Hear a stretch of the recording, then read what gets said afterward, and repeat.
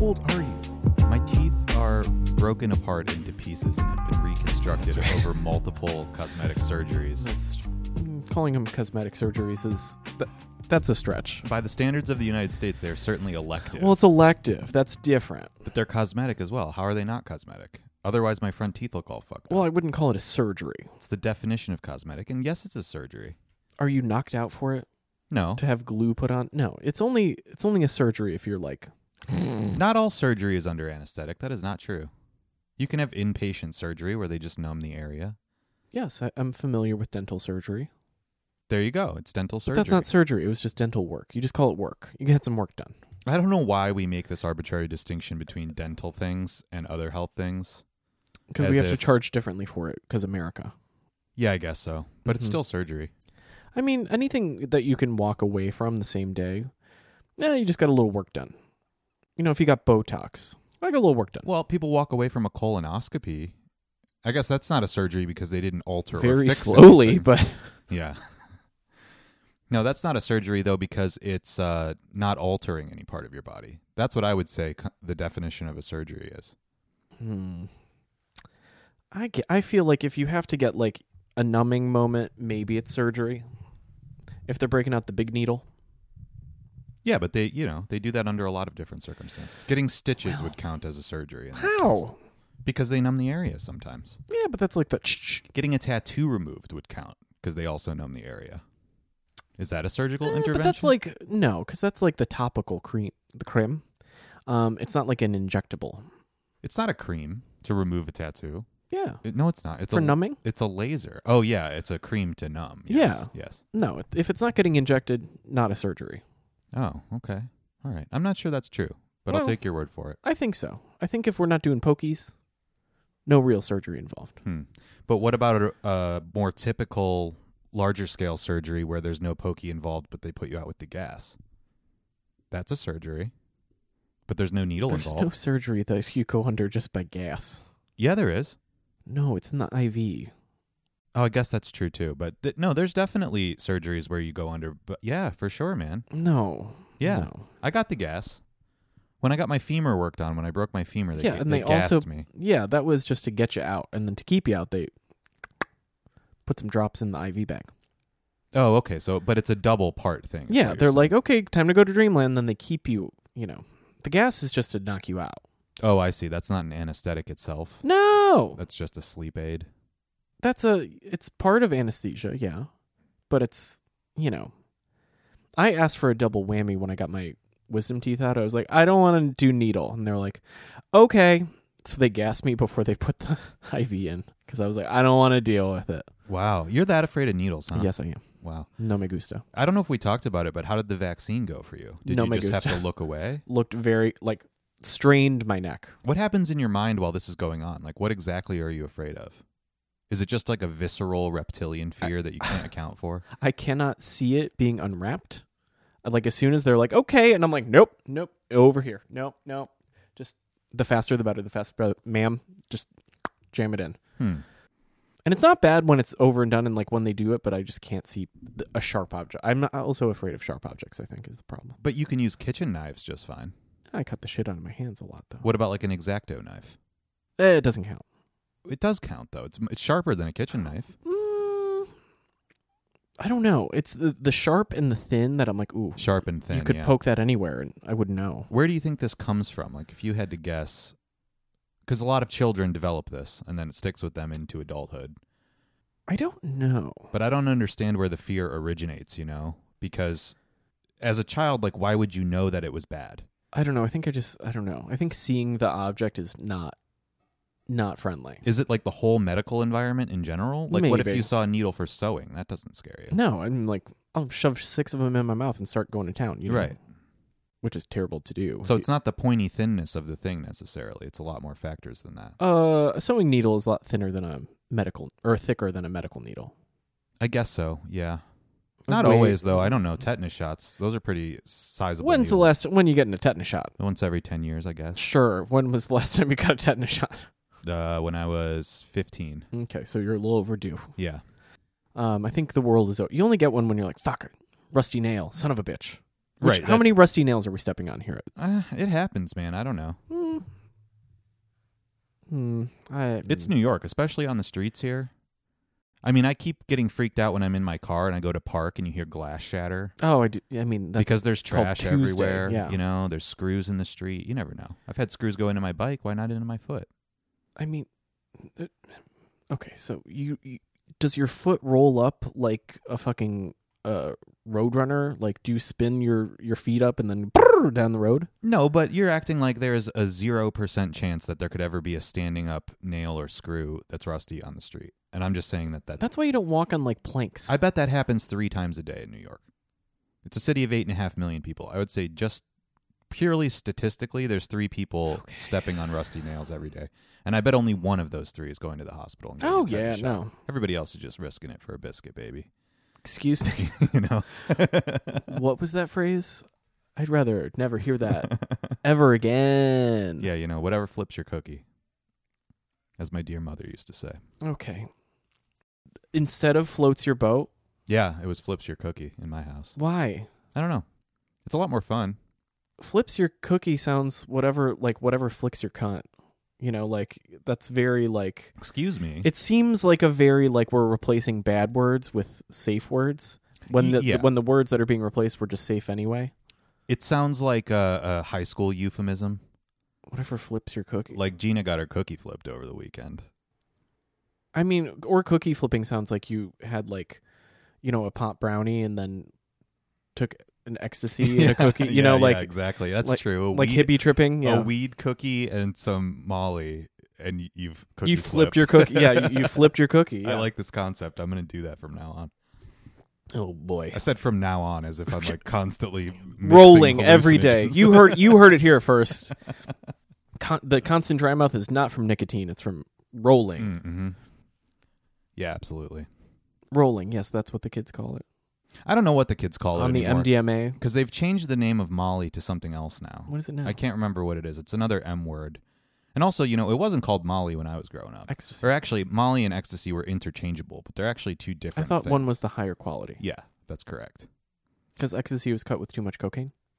Or crack? I don't know if there was coke in it. It's probably like meth, actually. There's a little bit. Cheap drugs. There's meth in everything, let's be real. They cut the more expensive drugs with the cheaper drugs. Or with baby powder and baking soda. What? I guess fentanyl now.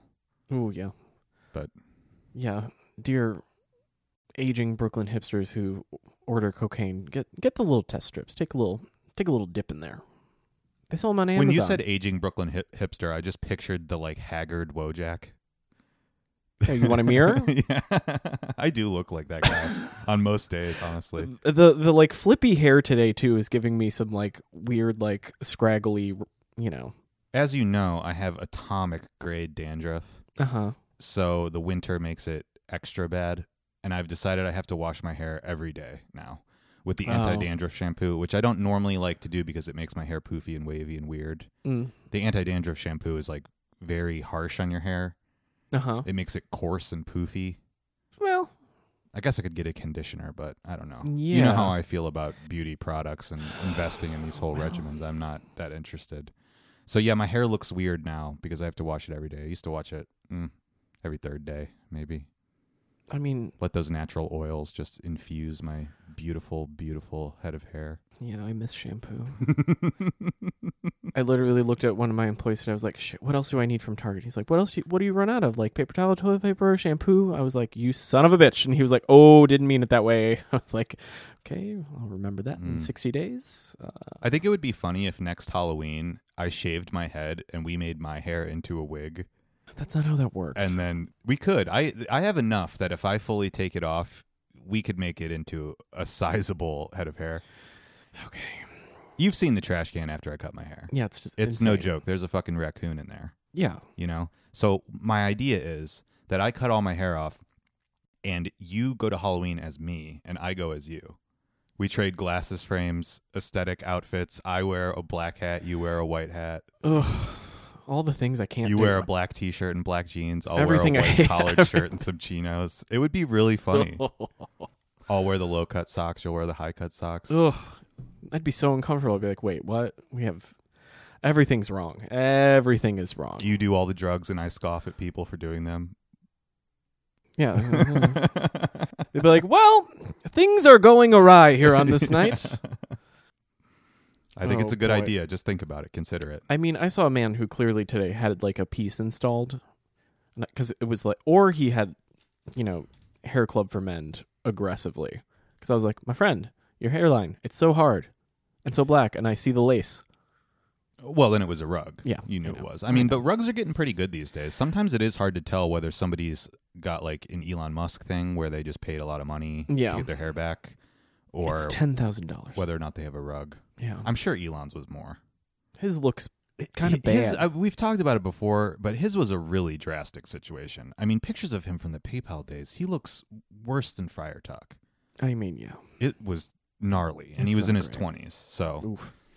Well, the fact that he's in his 50s now and he looks like Roger Klotz from Doug, who? the green person from Doug, Roger Klotz. They're all different colors. What are you talking Well, about? he's the green one that looks like a reptile.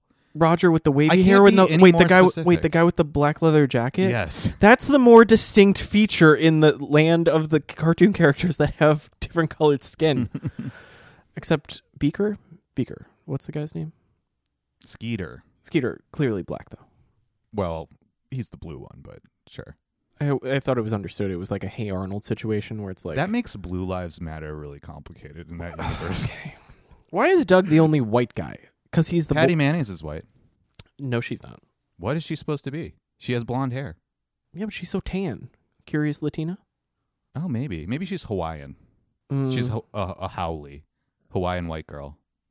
But she's so she's like orange tan, and she has like a southern accent. Well, people used to go to tanning beds a lot more often. This Yeah, was the early '90s. There were not tanning beds.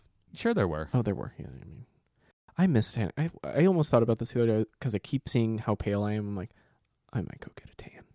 Hey, man, whatever flips your cookie. But, Have you ever gone to a tanning bed? no, I don't need to do that. Well, in the wintertime, you need a little vitamin D. You can just go outside. In the winter, in the cold? No, I want to be hot. I guess. I don't know. I don't understand the enjoyment of it. I don't like being hot. It's like 9 minutes. You literally feel like you're being microwaved because you are. And you just, you put a little sticker on your hip to see how tan you got. I never did that. Thank you very much. And then you're just like, ooh, I'm a little burnt. Love it. I love that you had to qualify that you never did it. They sold them, and I was always just like, am I? No, I'm not. I'm not that. And I'm like, yeah, now you are, bitch. Yes, you are. Get that Playboy bunny sticker and put it on your hip. I remember that. And you know what? Like, I have a lot of weird attachments to 2000 aesthetics and how they feel sexy to me just because that was the age Okay. in which I developed. Yeah, your love of whale tail. Yes. Yes. Mm-hmm. Well documented. But the Playboy bunny thing I always hated. Never liked it. I think it's gross because It Hugh always Hefner felt is trashy. gross. And It's- yes, Hugh was gross. yeah. I do want the house though. The Playboy Mansion? Yeah, it's beautiful. Yeah, of course it's beautiful. But like, what would you have to do to like get the ghosts out of that? Sage it, hire a exterminator, burn it, I don't know. burn the whole thing down. Whose possession is the Playboy Mansion in right now? His family. Are you sure? I don't know. I remember hearing when they filmed Once Upon a Time in Hollywood that the scene they filmed at the Playboy Mansion was a big deal because whoever currently owns it is not open to the public using it anymore. Oh, right. They're extremely private. So I kind of doubt it's like the Playboy company or his family. Maybe it's his The family was not very public because, like, do you ever remember seeing the grandkid on the bunny show, the house bunny shows?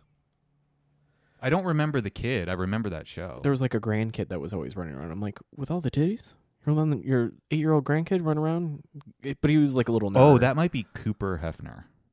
Mm. Are you sure he was a grandkid and not just Hugh Hefner's son? I don't know. I can't say for Because sure. around the time that show was being made, Hugh Hefner had a son that was like in it, maybe a tween. Was the kid he was like 12? younger, yeah, Oh, okay. like 10ish, yeah. Or True. he could have been a child of a playmate from before Hugh. Mm. Listen, there was a lot of kids running around there. The guy, Yeah, it's gross. he was having sexual relations daily Ugh. for 80 years. How? Again, how? This is why we fund science and medicine for blue pills. It came out recently that apparently he was like giving everyone Quaaludes How did he get Quaaludes? I don't know. Where did he have a There's no Quaaludes in the world. I would do a Quaalude if someone gave it to me. I'd be like, ooh, what a rare treat. That They're would huge. be very funny. If I ever encounter some vintage Quaaludes, I'll share them with you. Oh, yeah, give me one, put me in a room, and I'll be like, wee! Oh, God. Anyway. Yeah. They called them panty droppers in the 70s, Okay. the Quaaludes. So apparently that's how. Yeah, they just make you easy, which for me, I mean, call it a Tuesday again, you know. You can buy poppers at the bodega. I know.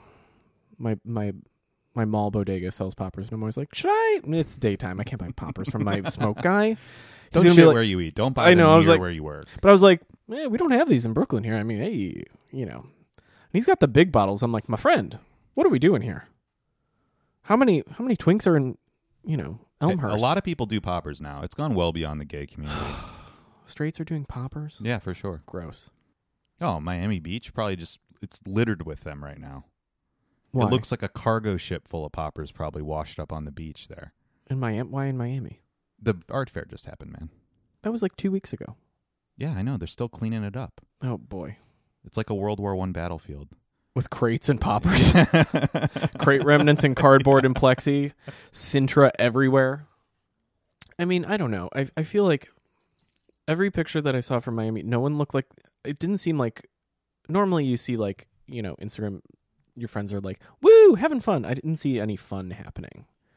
It was a lot of like business going on. People were like, we're finally back and time to sell some shit. We gotta go. I saw a lot of fun pictures from it, from people that went. But, yeah, I don't know. Miami Basel's one of those things now where, like, everyone that's been around for a minute has either, like, been there and decided they don't like it or just goes because they have to go. Yeah. There's very few people, I think, that are just down there to party. Normies go down there on the week when the public... I was talking to Natalie about this, friend of the show. I was like, wait a minute. No. She was like, oh, yeah, they're still down. I'm like, no, they're not. It's Thursday. We're open to the public. No one cares anymore. Shit. The people who are going to walk in and be like, are you the artist? I'm going to take a selfie by the Alex Israel over here. It's really cute. Did you see what he did? His, like, Snapchat VR painting thing? Snapchat. Yeah. It's 2022 almost. Yeah, he's been doing those collaborations with that company for a few years. I mean, we love money, folks. I mean, listen, man, crypto people that love NFTs think that stuff is cool. You can hate on Alex Israel all you want, and I'll be the first in line. But let's be real. As a branding decision and as a moneymaker, it's not a bad idea.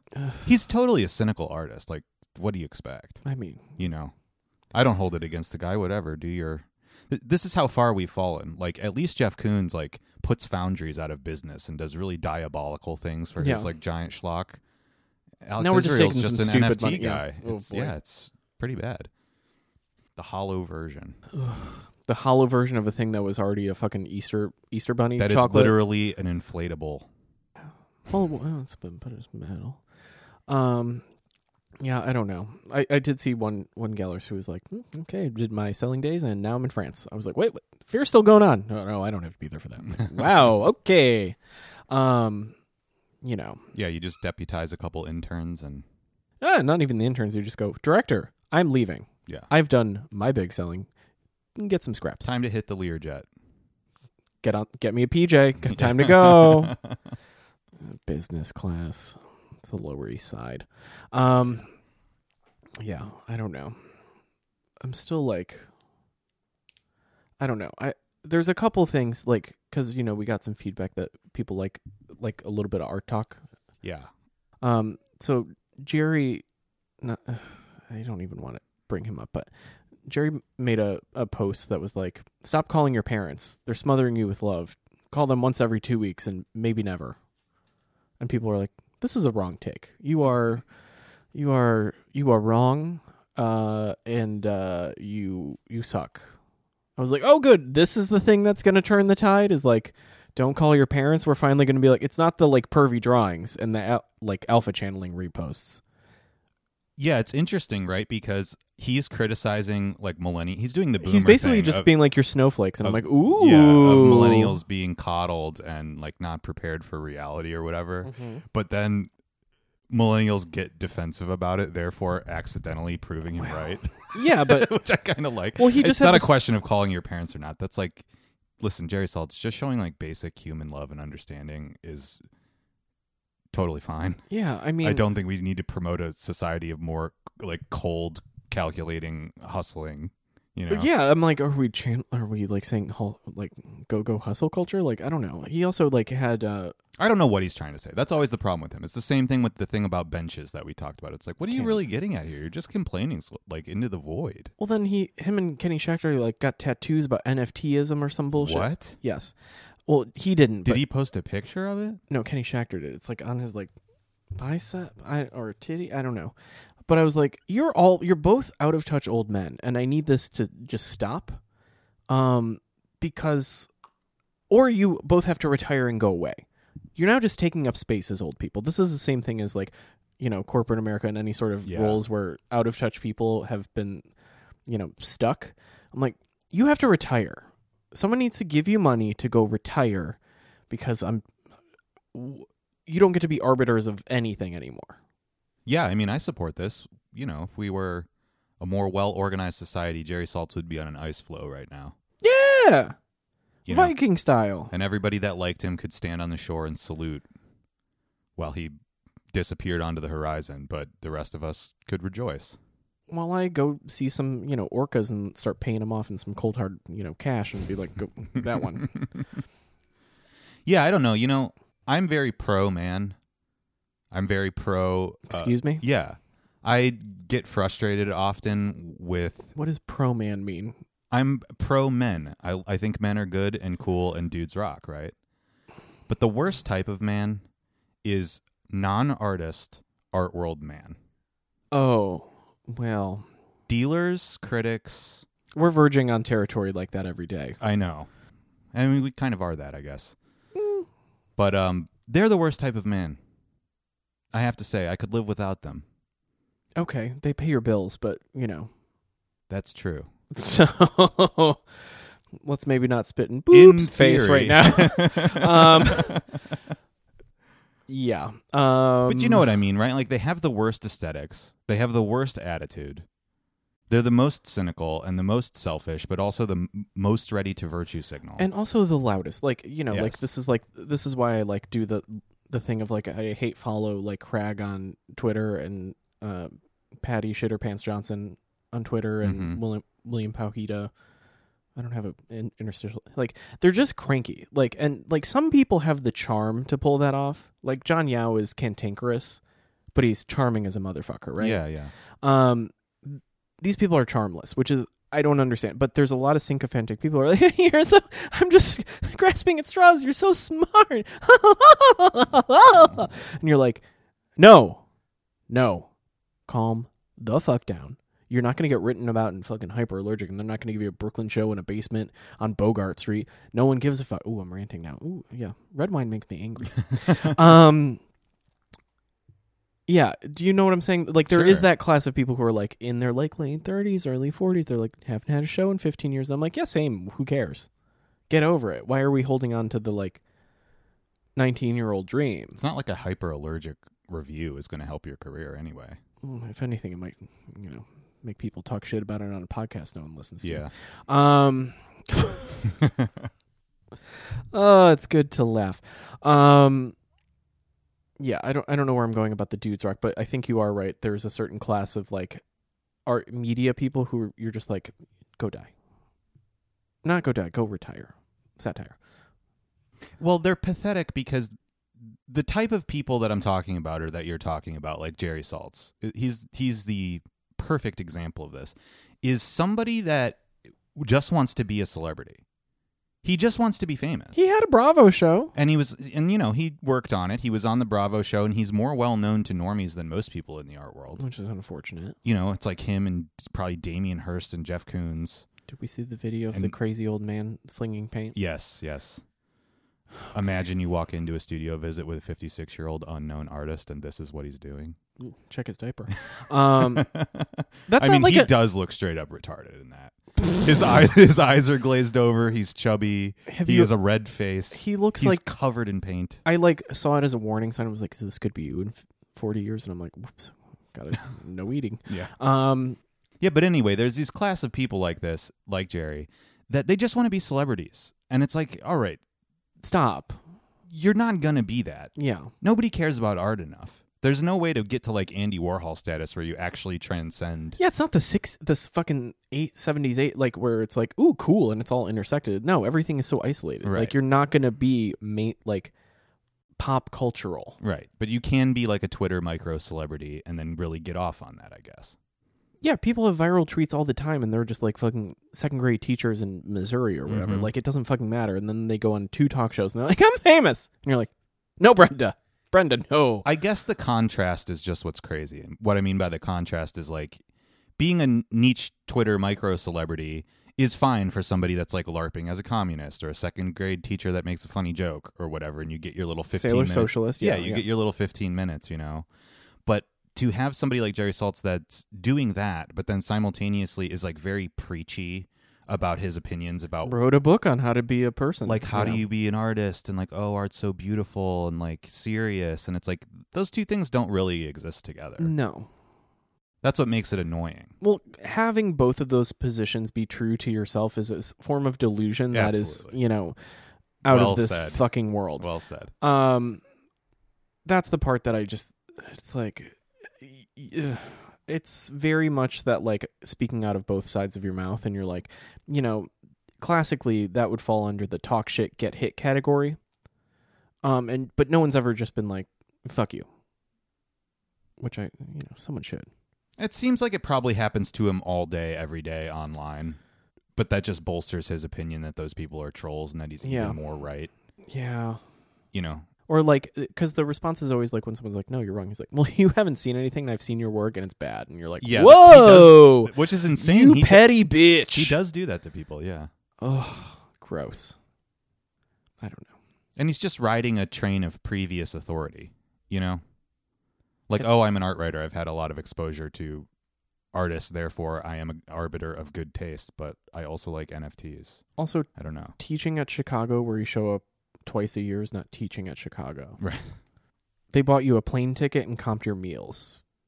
Yeah, that's taking part of that endowment for yourself for free. Yeah, that's like going, like, I could say I went to a continental breakfast at a Best Western and said that I was the fucking tenured professor of the Best Western conference room. Yeah. Girl. Anywho.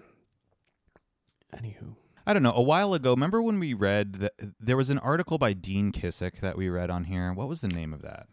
Did you? Oh, yeah. I don't remember, but did you read his review of the Triennial in the Greater New York? I have not, but can I just say about him real quick that what I've read of him, he's kind of a young millennial, and he's kind of sort of. He's in his 40s, right? He's Early older than 40s. us, yeah. He's a little older than us, but I mean, man, millennials are old now. Zoomers are like in their mid 20s, late 20s now. So Ew. Anyway, but as far as like a new generation of like non-artists but thinkers that are in this sphere, I think he's pretty good. He's kind of catty. He's opinionated. I might not always agree with like what he says, but I think he's a decent writer. Yeah. And like seems cool. His takes align with how I feel about a lot of things, which Yeah, is me very too. alarming. Because the review of the 2 shows, because he was like, whoa, Triennial, so boring. And I was like, yeah, no one's gonna go see that because it's about, what's the title of the show? I don't even know, man. Something about water, moving air, Oh God. water stone. Is this at a project space in a studio building? Because Woof. Hold on. Vamp while I Google. How dare you? Oh. Soft water, hard stone. that sucks. That's Yeah. a terrible title. And his whole thing was like, I don't understand how, like, in previous years, everything was very digital. It was very, there was a lot of new media. There was old media, but it embraced all the technology that we have, and we were going somewhere. And now everything looks like it could have been made in 1820 or 1640. Like, everything looks old. We're using all the old things, and it's boring. He's like, nothing about this seems like we have a future. And I guess that's the kind of, where everyone's at. We're just like, there's no future. What the fuck? I'm just going to take my little hog stick and use use the dirt water and put it on the wheat. Right. And I think we've talked about it before, because I've long had the opinion that, like, basically, when you're talking about specifically painting, it's a really good example of this, because it is so outmoded as a technology. Yeah. There are technologies now that can do a lot more things as far as two-dimensional images go than paintings can really ever do. Yeah. And not that painting doesn't That's also been the case for 60 years. if not people more. were having the same debate around photography and stuff, but I think there is like a meaningful separation between older forms of art like painting and conventional sculpture than there is with like conceptual art or art in new media. Right. Where I think you could make the argument that painting is essentially like an outmoded form of art, that it's actually distinct in some ways from whatever the future of art is going to be. That's an academic discipline that's kind of to the side of everything advanced and basically plays with its own problems. It's basically like writing. Writing is different because that's more of a space. Language changes. Yeah, so, language changes, and also like the form that a narrative or that an essay or... Well, I wouldn't say... Well, can I rephrase? Yeah. Painting is to art as the novel is to writing. Perhaps, yeah. I think there's a similar thing going on in the literary sphere where it's being kind of debated pretty openly, like, can you even really write novels anymore? With attention spans such as they are, it's an interesting question. There's not that many people out there that can read a 700 to 1,000-page book. So if you're trying... That's just you. You're the only person who can do that. There's a lot of people that can do that, but it's a dwindling number of people. There's a dwindling number of people that can finish a 200-page book. But I also... know? But I also think, like, on that level, like, there are younger people and also more interesting, quirky people who, like... Or not quirky, but like, people who play with the art form of like the idea of prose, like Anne Carson and, some, even Zadie Smith, the way that she structures what the contemporary novel is something that's malleable to Zadie Smith. And then in terms of Anne Carson, like what prose and poetry can do, and can you retell a story and can it read like a novel, but it's actually written in prose, like structurally, that are far more interesting and kind of get into that kind of like minutia that painting gets into, where we're like, ooh, let's fiddle. Yeah, I don't disagree with that, but I think that you could also frame that as saying, like, basically it's become an academic discipline where it's playing with its own structures and frameworks and just reordering them in novel ways. Yeah. At a certain point. Oh, yeah. Which I think is just a consequence of technological development. That happens in every field over time as the conversation moves on into the metaverse or into these other areas that just aren't touchable by something like painting or like a novel. You end up just basically making pastiches that are reshuffles of certain things, and you can try your best to reflect like contemporary values and problems in these old media, but they can never compete with a movie. They can't compete with something in virtual reality. But I think they compete better against like a VR sculpture of like Play-Doh figures.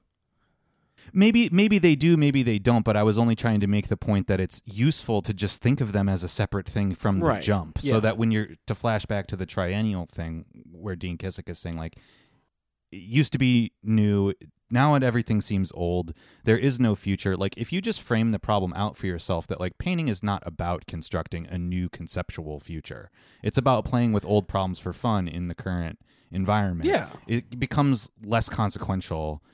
And maybe that's where actual expansion can come from, but you kind of first have to give up. Yeah. Which I don't think a lot of like very monetarily or commercially successful artists, I don't think they think in those terms. But I think they genuinely believe their own bullshit, which is that they're like a revolutionary vanguard when that hasn't existed since the 60s. And it's like, but you got to be honest about that before you can build anything new. But none of the institutional structures that support these type of artists and none of the dialogue that they have with each other. Well, institutional structures meaning who buys the things. Everyone still wants some... But also museums and stuff. People that don't buy things. I mean, I think that's why the new museum ends up with a weird, boring triennial. Is because they're just a bunch of people circle jerking each other that they're all the best, when it takes somebody like Dean Kissick to come and say, like, you've all given up and you don't even know it. Also, based on like what was in it, like it just seems like, for any New York things that were in there, it was just like, wow, y'all didn't really travel very far to pick up things. Like, it's all very like, we went a couple blocks, went to a gallery, and we're like, yeah, you should be, this person's gonna be in the show. We'll do studio visit. We'll go to Bushwick once, hit everybody that we need to see.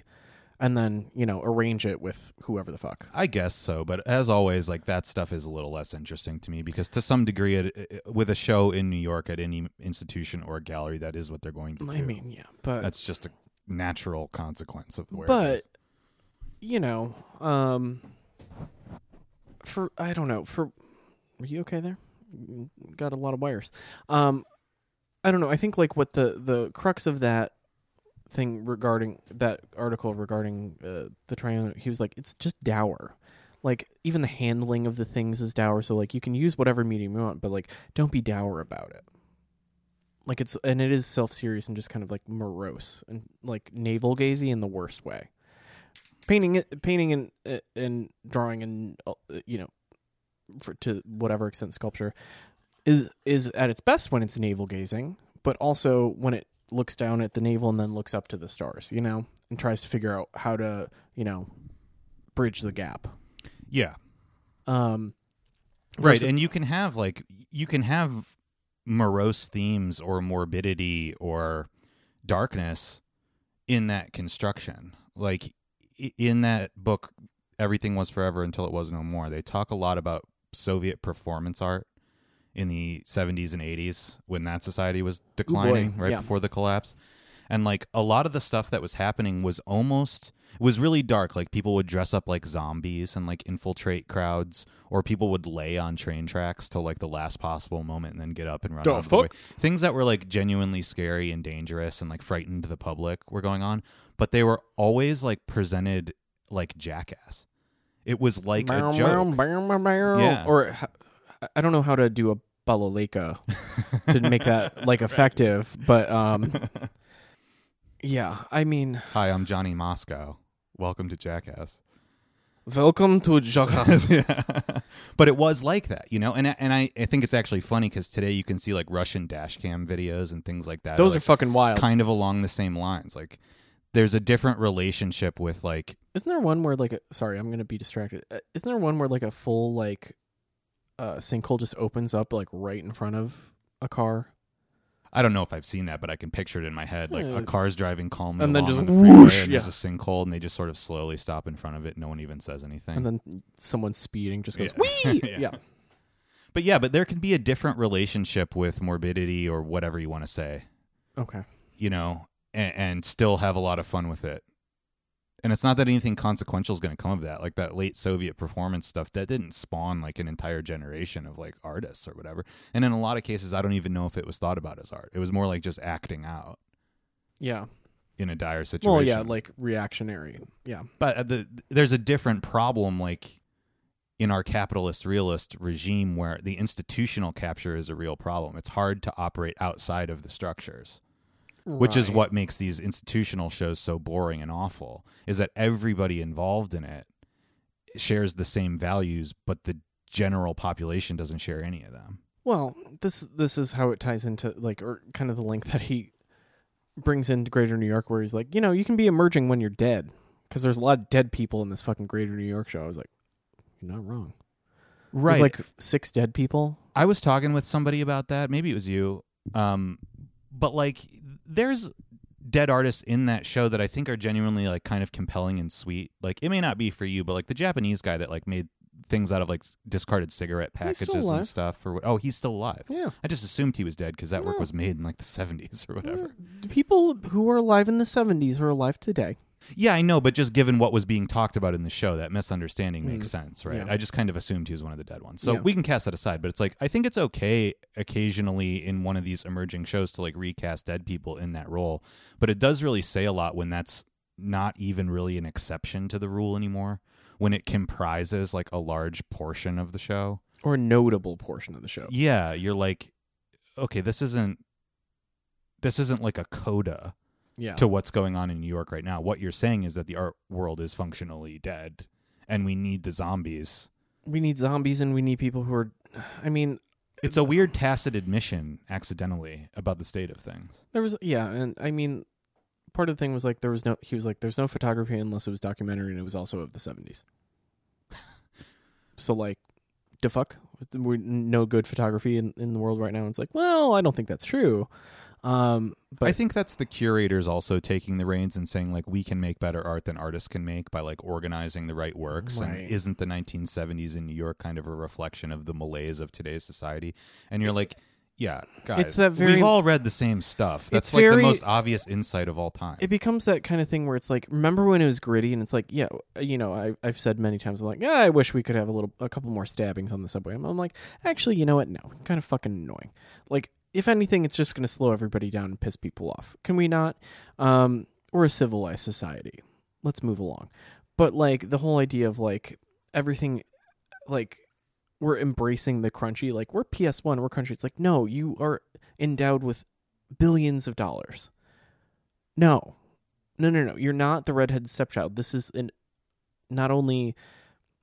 this is like a saint making event. Right. Like this is not, you've made careers for people with their inclusion in this show. I don't know how intentional it was, but it's interesting that you say saint because usually people are sainted after they're dead. Oops. Well, but yeah, there's a weird lack of acknowledgement about the power that these institutions hold. Even the New Museum, I would say, being in a New Museum triennial is no joke. That can probably make a career, yeah, can it or really? maybe it used to be able to, or something. But they never acknowledge their role. Museums pretend to be neutral in a way that they're obviously not. No, Yeah. they know what they're doing.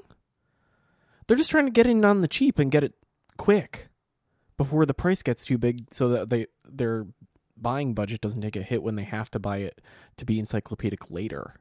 Right? Maybe. I don't The know. New Museum is a little bit more suspicious because like, we don't collect. They don't collect. Yeah.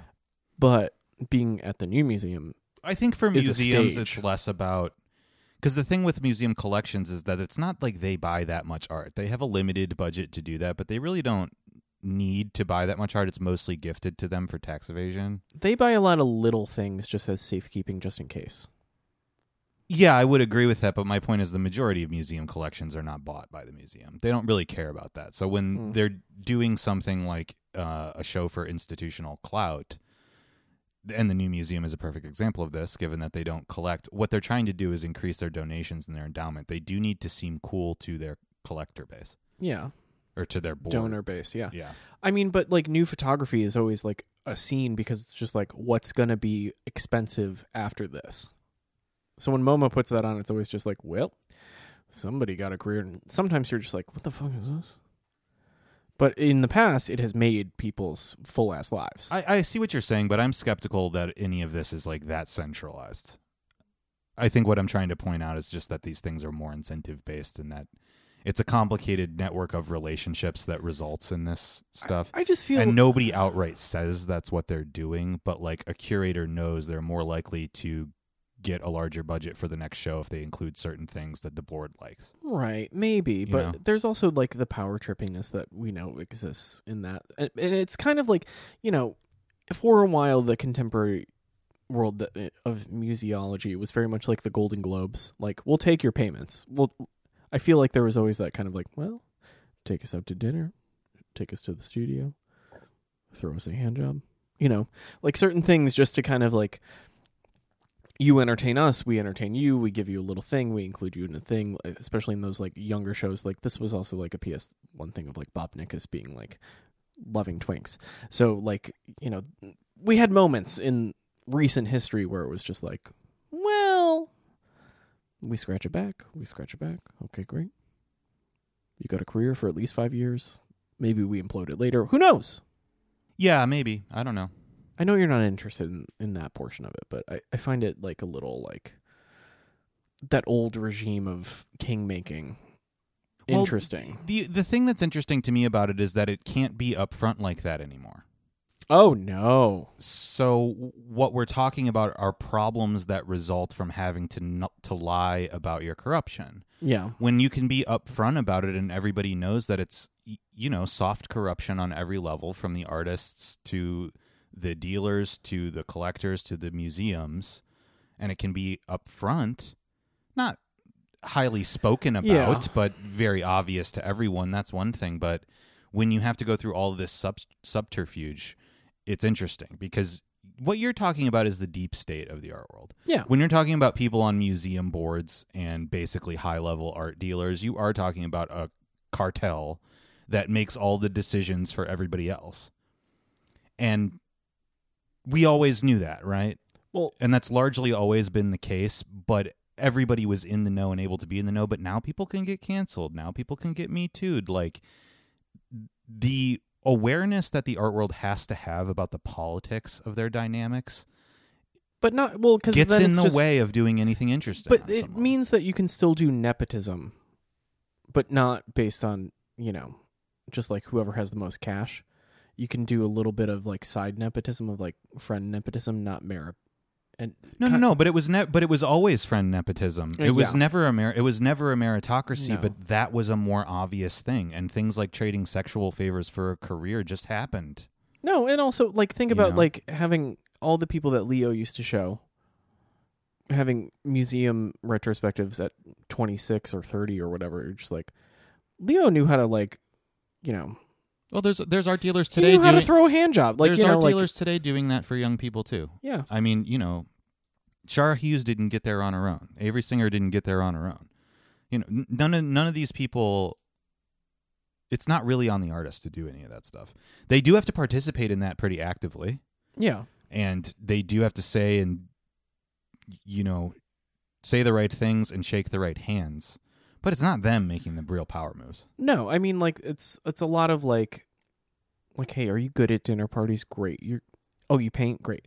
Okay, I can do a career for you as long as you don't make an ass of yourself. And even if you do, if you're charming, it'll be okay. Right, but that's sort of the charm factor is one thing, I guess, that's an outlier. But what that ends up doing is canceling out a lot of eccentric people that don't do well at dinner parties. Yeah. That I don't think used to be as true, because part of what you were parading around is, this is my art friend who's interesting. Yeah. And I think you can attribute that to like oligarchic rot, where ruling classes used to be more interesting because a lot of them were nouveau riche that had earned their money. Yeah. And even the second generation and third generation people that were familial wealth felt a noblesse oblige and a responsibility to institutions in culture and broader society to like improve it by seeking out eccentricity and weirdos. Yeah. But the more and more professionalized everything becomes, and the more and more politically correct everything becomes, Yeah. you can't have people like that anymore. So the people that are successful are the rise and grind hustle people, and the people that are in charge of making those decisions not only want those type of people, they think of themselves as eccentric because it's 4 generations of sitting on their ass now. So NFTs become interesting. Yeah. So like things that to you and I are obvious snake oil, they legitimately think they're cool. You can't go that many generations of people that have no real investment in the world around them because they've been so isolated from any consequence. It's very much the what we're basically talking about is collectors are basically are Kendall Roys of the world, and they're surrounded by people who have They're to not Kendall, they're Roman. No. They're Kendall Roy, but they're surrounded by the people who have to hire the mini Wu-Tang, and the mini Wu-Tang have to be kind of interesting, like in the birthday party episode. You know what I'm saying? I do know what you're saying. Yeah, I take your point. It's kind of that. It is that exactly. And why is mini Wu-Tang interesting to somebody like Kendall Roy? Gallerists are just Dasha. Yeah. Yeah, that's right. Woof. Okay, I hate it. I hate myself for saying that. I'll see myself out through the window onto the concrete. Yeah, but no, that's exactly what it is. And anybody that's seen Succession like knows why those people are so broken, because their interior family dynamics are so toxic and fucked up, and their insulation from the broader world leads them to make completely irrational and boring decisions. And they're surrounded by RVists who want to keep the cash flow flowing, so they're just going to use their more interesting friends because they just normied their way into being some rich person's attaché. Right. Which gallerists are that. They're just, which is why they're kind of decorators. they are decorators. And I mean, that sounds really shitty. I feel bad about that, but I'm like, I don't know how much belief is behind a lot of programming. Nothing. None. Well, Zero. we know Absolutely none. Absolutely zero. And you know what? And that's okay. Like, it's not the job of the art dealers to worry about that, but, you know, other fucked up dynamics come into play where they end up thinking of themselves as poor because they're spending a lot of time with billionaires as millionaires. And you get all of these effects, like, down the line that lead to abuses, but also, which we've talked a lot about, but also on the level of the actual art that's being promoted and produced leads to bad stuff, boring stuff. Well, to segue, this is what was part of that profile of the ladies of Metro. Yeah, tell me about that, because I like I told you the other night, I read one profile of one woman, but not the other one. Janelle or the other one? Don't remember. She was incredibly blasé about this whole thing. They're both just like whatever. But like if you read what the fuck is that? The LA Mafia book that's basically about Jack Goldstein, the CalArts Mafia. Yeah. I mean, here's the thing. Those ladies never come across very well. Like ever. So I'm like, we like you? Backtrack. Walk me back. I just lost it. Fuck. The ladies from Metro Pictures on this profile. You were saying that they come across pretty blasé and that if you look back at the book, the CalArts Mafia book, that they never... Well, yeah, that I remember, but it's the bridge I'm losing. The whole idea of, like, someone being, again, the attaché kind of thing, it's just this kind of thing of, well, you know, one of them worked for Leo. Yeah. And it's like, oh, okay, you know, and, like, it's just very not flagrant, but just going like, oh, you know, Leo always had to take a loan out in the summertime. His good artists paid for the young ones, and even the good ones only sold twice or three times a year. So you had Jasper Johns and Frank Stella. You sell two of them. That floats you through the whole year, and then you got to take out a loan. How often do you want to do that? Is that really the way you want to live? I'm like, excuse me? Like, Leo never I don't know. You've seen him in Painter's Painting. He's just like, yes, I am a maestro. Yes, I make the money. Yes, I am a magician of money and art, and I like the things, and I like them more if they make me money. And you're like, of course, that's he's really good at the like magic, the showmanship of art. Yeah, well, and there's a transparency to it that's admirable. Yeah, he's like, I don't think I could sell it, but then I did, so I loved it. And you're like, you bitch, love you. But like, they're just like, I don't know, like you have to really deal with like production. We don't want to pay up front for anything to be produced. We don't want to take on that responsibility. So we were losing people left and right. I'm like, what? Why would you want to cut off your own fucking supply? Well, what is wrong with you? This is kind of interesting, and I mean, speaking at it from a distance, I still have to read this thing. It's funny because, you know, they're criticizing Leo Castelli for exactly the same problem. Like, hey, we're a new, younger generation of capitalists, and we understand economies of scale. We see where this is going. You have to get larger and increase your capacity to make more money. Yeah. What do you mean you're just happy with your one home and taking a loan every summer based on your stock portfolio as collateral to just live the same lifestyle that you've always lived? You don't want $10 million. You want $100 million. So these women understand this and break away from Leo Castelli and start doing that. But as this exact same dynamic confronts them a few decades later, they don't continue forward don't care. with it. But also don't care about, like this is where, like, the ethics idea, like, goes to shit, where it's like, they're like, oh, you know, because they showed Gursky early. Yeah.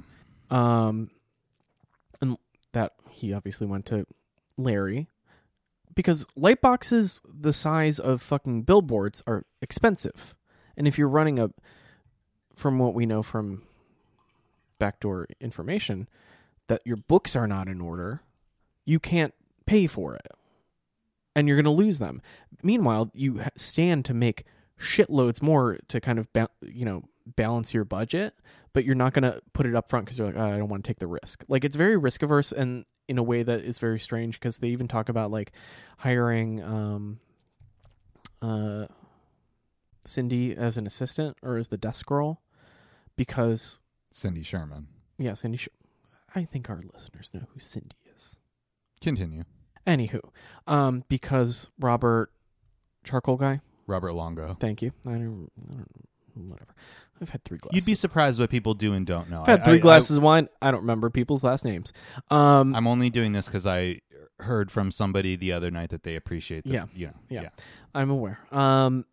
But Robert went to them and was like, you gotta get Cindy is looking for work. She's really gotta she's really gotta get something together. She took a job at Macy's. And I was like, okay. I'm a little bit confused about what the story is. Like they paint him as just like this pathetic, he came to us and also they paint him bad because they paint him as begging to. Meanwhile, they're in the 80s and they're like 19 or 20 or something. He's like, please give her a desk job. Let me just clarify the story for my sake and the listener's sake. What you're saying is that Robert Longo came to the women that ran Metro Pictures and said, hey, can you give Cindy Sherman a desk job because she has to work at Macy's and that's undignified? Kind of. Yeah. And they were just like, oh, he was so I'm like, why would you not? Like, if you know someone and you're like, please, she doesn't want to do that, but at least it's a 95, fine. But to be smug about it, I was like, bitches. Do you know the legacy of those of us who do this? And that, come on. The amount of people who I know well, no, they don't seem aware of it, and they probably aren't aware. And they don't care, yeah. They're not aware of the catastrophe of, getting an entire generation to go to college on the promise that it would pay more. Mm-hmm. And then in the case of a lot of artists, telling them you need to get an MFA or your undergrad degree is worth nothing. Yeah. Sending them further into debt. In a world where there's more people than ever with these degrees, there's more debt than ever, and there's not possibly enough positions in the blue chip art world to sustain all of these wannabes. Yeah. So yeah, there's a lot of people that work at Macy's now. Yeah, and they don't know that though. They don't know that. I know, and the part that kind of never affected them, so they never bothered to look into it. There's also this part of me that kind of there's a phrasing in it that sounds like they were like, yeah, they're all kind of dumb. Because they're talking about, the pictures generation people were they're people who are really whip smart about making things, but, they could never really articulate it. So we were really gracious. We were really glad that, October came along and could phrase all of this because we don't really want them in front of the public articulating the ideas around pictures gen stuff. That also makes it seem like they didn't know how to do it. Yeah. So they were thankful for other people to contextualize. So that way they could sell it, yeah. Intuitively thought was good. Yeah. Or whatever. Yeah. It's just kind of bad. I don't know. There are people who are like, oh, it's so great. We're so glad for Metro Pictures. I'm like, I don't know. It seems pretty bad. It seems like there's not a respect for artists at the end of the day. Yeah, it doesn't sound like there is. I mean, the one that I read, the lady basically said, COVID happened and we could have made it work, but we basically just didn't feel like it. Yeah, they're basically just like, do you want to be responsible for 40 employees? No. And I'm like, what? Which You've done it for fucking 40 years. Which, hey, if you want to retire or whatever, that's fine. But what I think they're trying to cover up, and you've alluded to this already, is basically that, we ran a really disorganized and mismanaged business for a really long time. So when this Black Swan event happened, it was actually a really good excuse to just drop it instead of eventually go ignominiously bankrupt. But the callousness with which they're willing to dispense with their employees, their stable of artists, the legacy of a thing that they built, because Metro Pictures to me is not these two women. No. I didn't know about them until they came on the scene to justify the death of this gallery. Oh. But I always liked Metro Pictures because I like a lot of the artists that showed there. Well, one was in it with Jeff Goldstein. Oops. That's a weird hybrid of Jeff Goldblum and Jack Goldstein. They're actually kind of the same person. They kind of look the same, Oh my God, Jeff Goldblum's going to die of a heroin overdose in a trailer in California. Whoa! Oh boy. But Jack, reading about that relationship, I'm just like, oh boy. Because she even says, Jack wasn't a painter until David Sally started painting. Very flippantly. I'm like, wow, you hate him? And he's been dead for 30 years, ma'am. Yeah, it's weird. Whoa. I don't know. I mean, Jack Goldstein's an interesting case, though, to do a little aside where... I don't know if he was a prick. I mean, I think other artists always spoke pretty highly of him. He did seem like he was arrogant, but charming. But David Sally in that How to See book, he has an essay on Jack Goldstein where he is very, very, very critical of his paintings. And he doesn't say it outright that it's because other people were painting, but that's what's implied, is that like Jack just wanted some money. Yeah. And so he went for the bag and he made a bunch of it. Yeah. But then, when the bottom fell out, there wasn't much substance there to back up what he was trying to do. Right. His conceptual work might have gotten him farther if he'd just gone through the ebbs and flows of the market cycle rather than take advantage of a boom. Yeah. Maybe he wouldn't have ended up killing himself or whatever.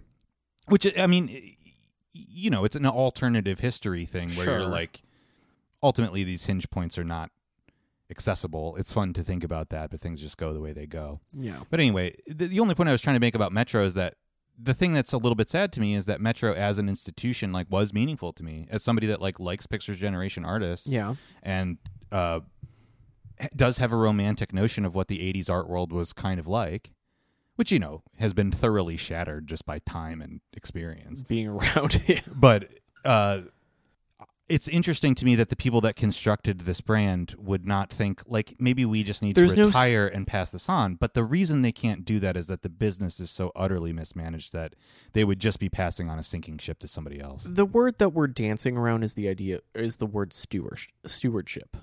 Yeah. Like, because if you think about like Metro Pictures, okay, closing, whatever. Paula Cooper, still kicking, still Right. going to the office every day. Right. And as far as anyone knows, besides having a little fire, the money's tight, Sure. And there's succession plans, and it's because it's all about how do you care for the artist, how do you care for the art. We've established a legacy. We know what our power is. We know that we need to care for things, right? Right. And maybe this is like rose-tinted glasses. I don't know. No, I think there's some truth to this. Like, I don't know if there's a succession plan, for example, but I would imagine that there is. Like, having worked next door to that place for a while, I can tell you that like the senior directors there and stuff are old people. Yeah, They're not young. They're not young people like hired off the street that used to have a job at Gagosian, now Yeah. have one here, now have one there. They've been there For a with her for a long long time. time, So yeah. I would imagine that they're partners in the business, that they're pretty invested in its future, Yeah. and that when Paula Cooper retires, which semi is already, She'll die at that desk. when she dies, things will move on just fine.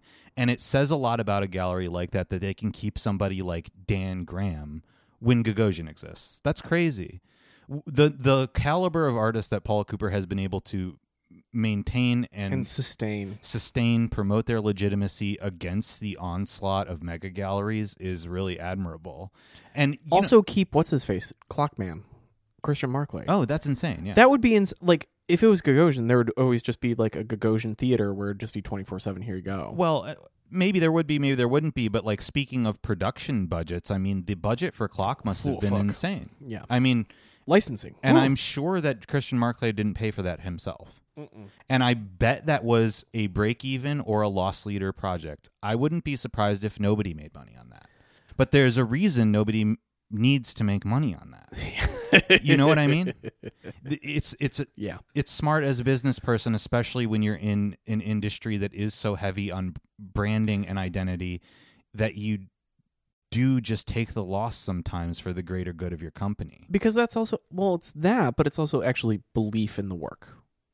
Or in the belief that art can do something. It's a different kind of... I'm going to draw the line right Well. there and say that maybe that's true. I am a pessimist when it comes to that. I don't trust art dealers. I think that's what Paula Cooper might say.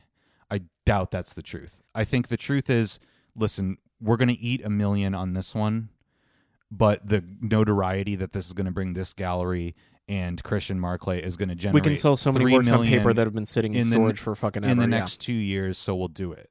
I think it's very calculated. I don't think smart business people ever do things because they believe in anything. Yeah. Much like politicians, they're not to be trusted. Well, I mean, my thing, like, the only reason why, again, my rose-colored glasses are out is because in the Gober catalog, there's a note, like, there's an essay or, like, a diary entry where he notes, like, walking down the street with her, and, like, whenever she, like, puts out a cigarette, she doesn't throw it on the street. She, like, snuffs it out and puts it in her cigarette case. Like, she doesn't litter. Like, and I don't know if that's an OCD thing or someone who's just like, who's careful. I'm sure she's very careful.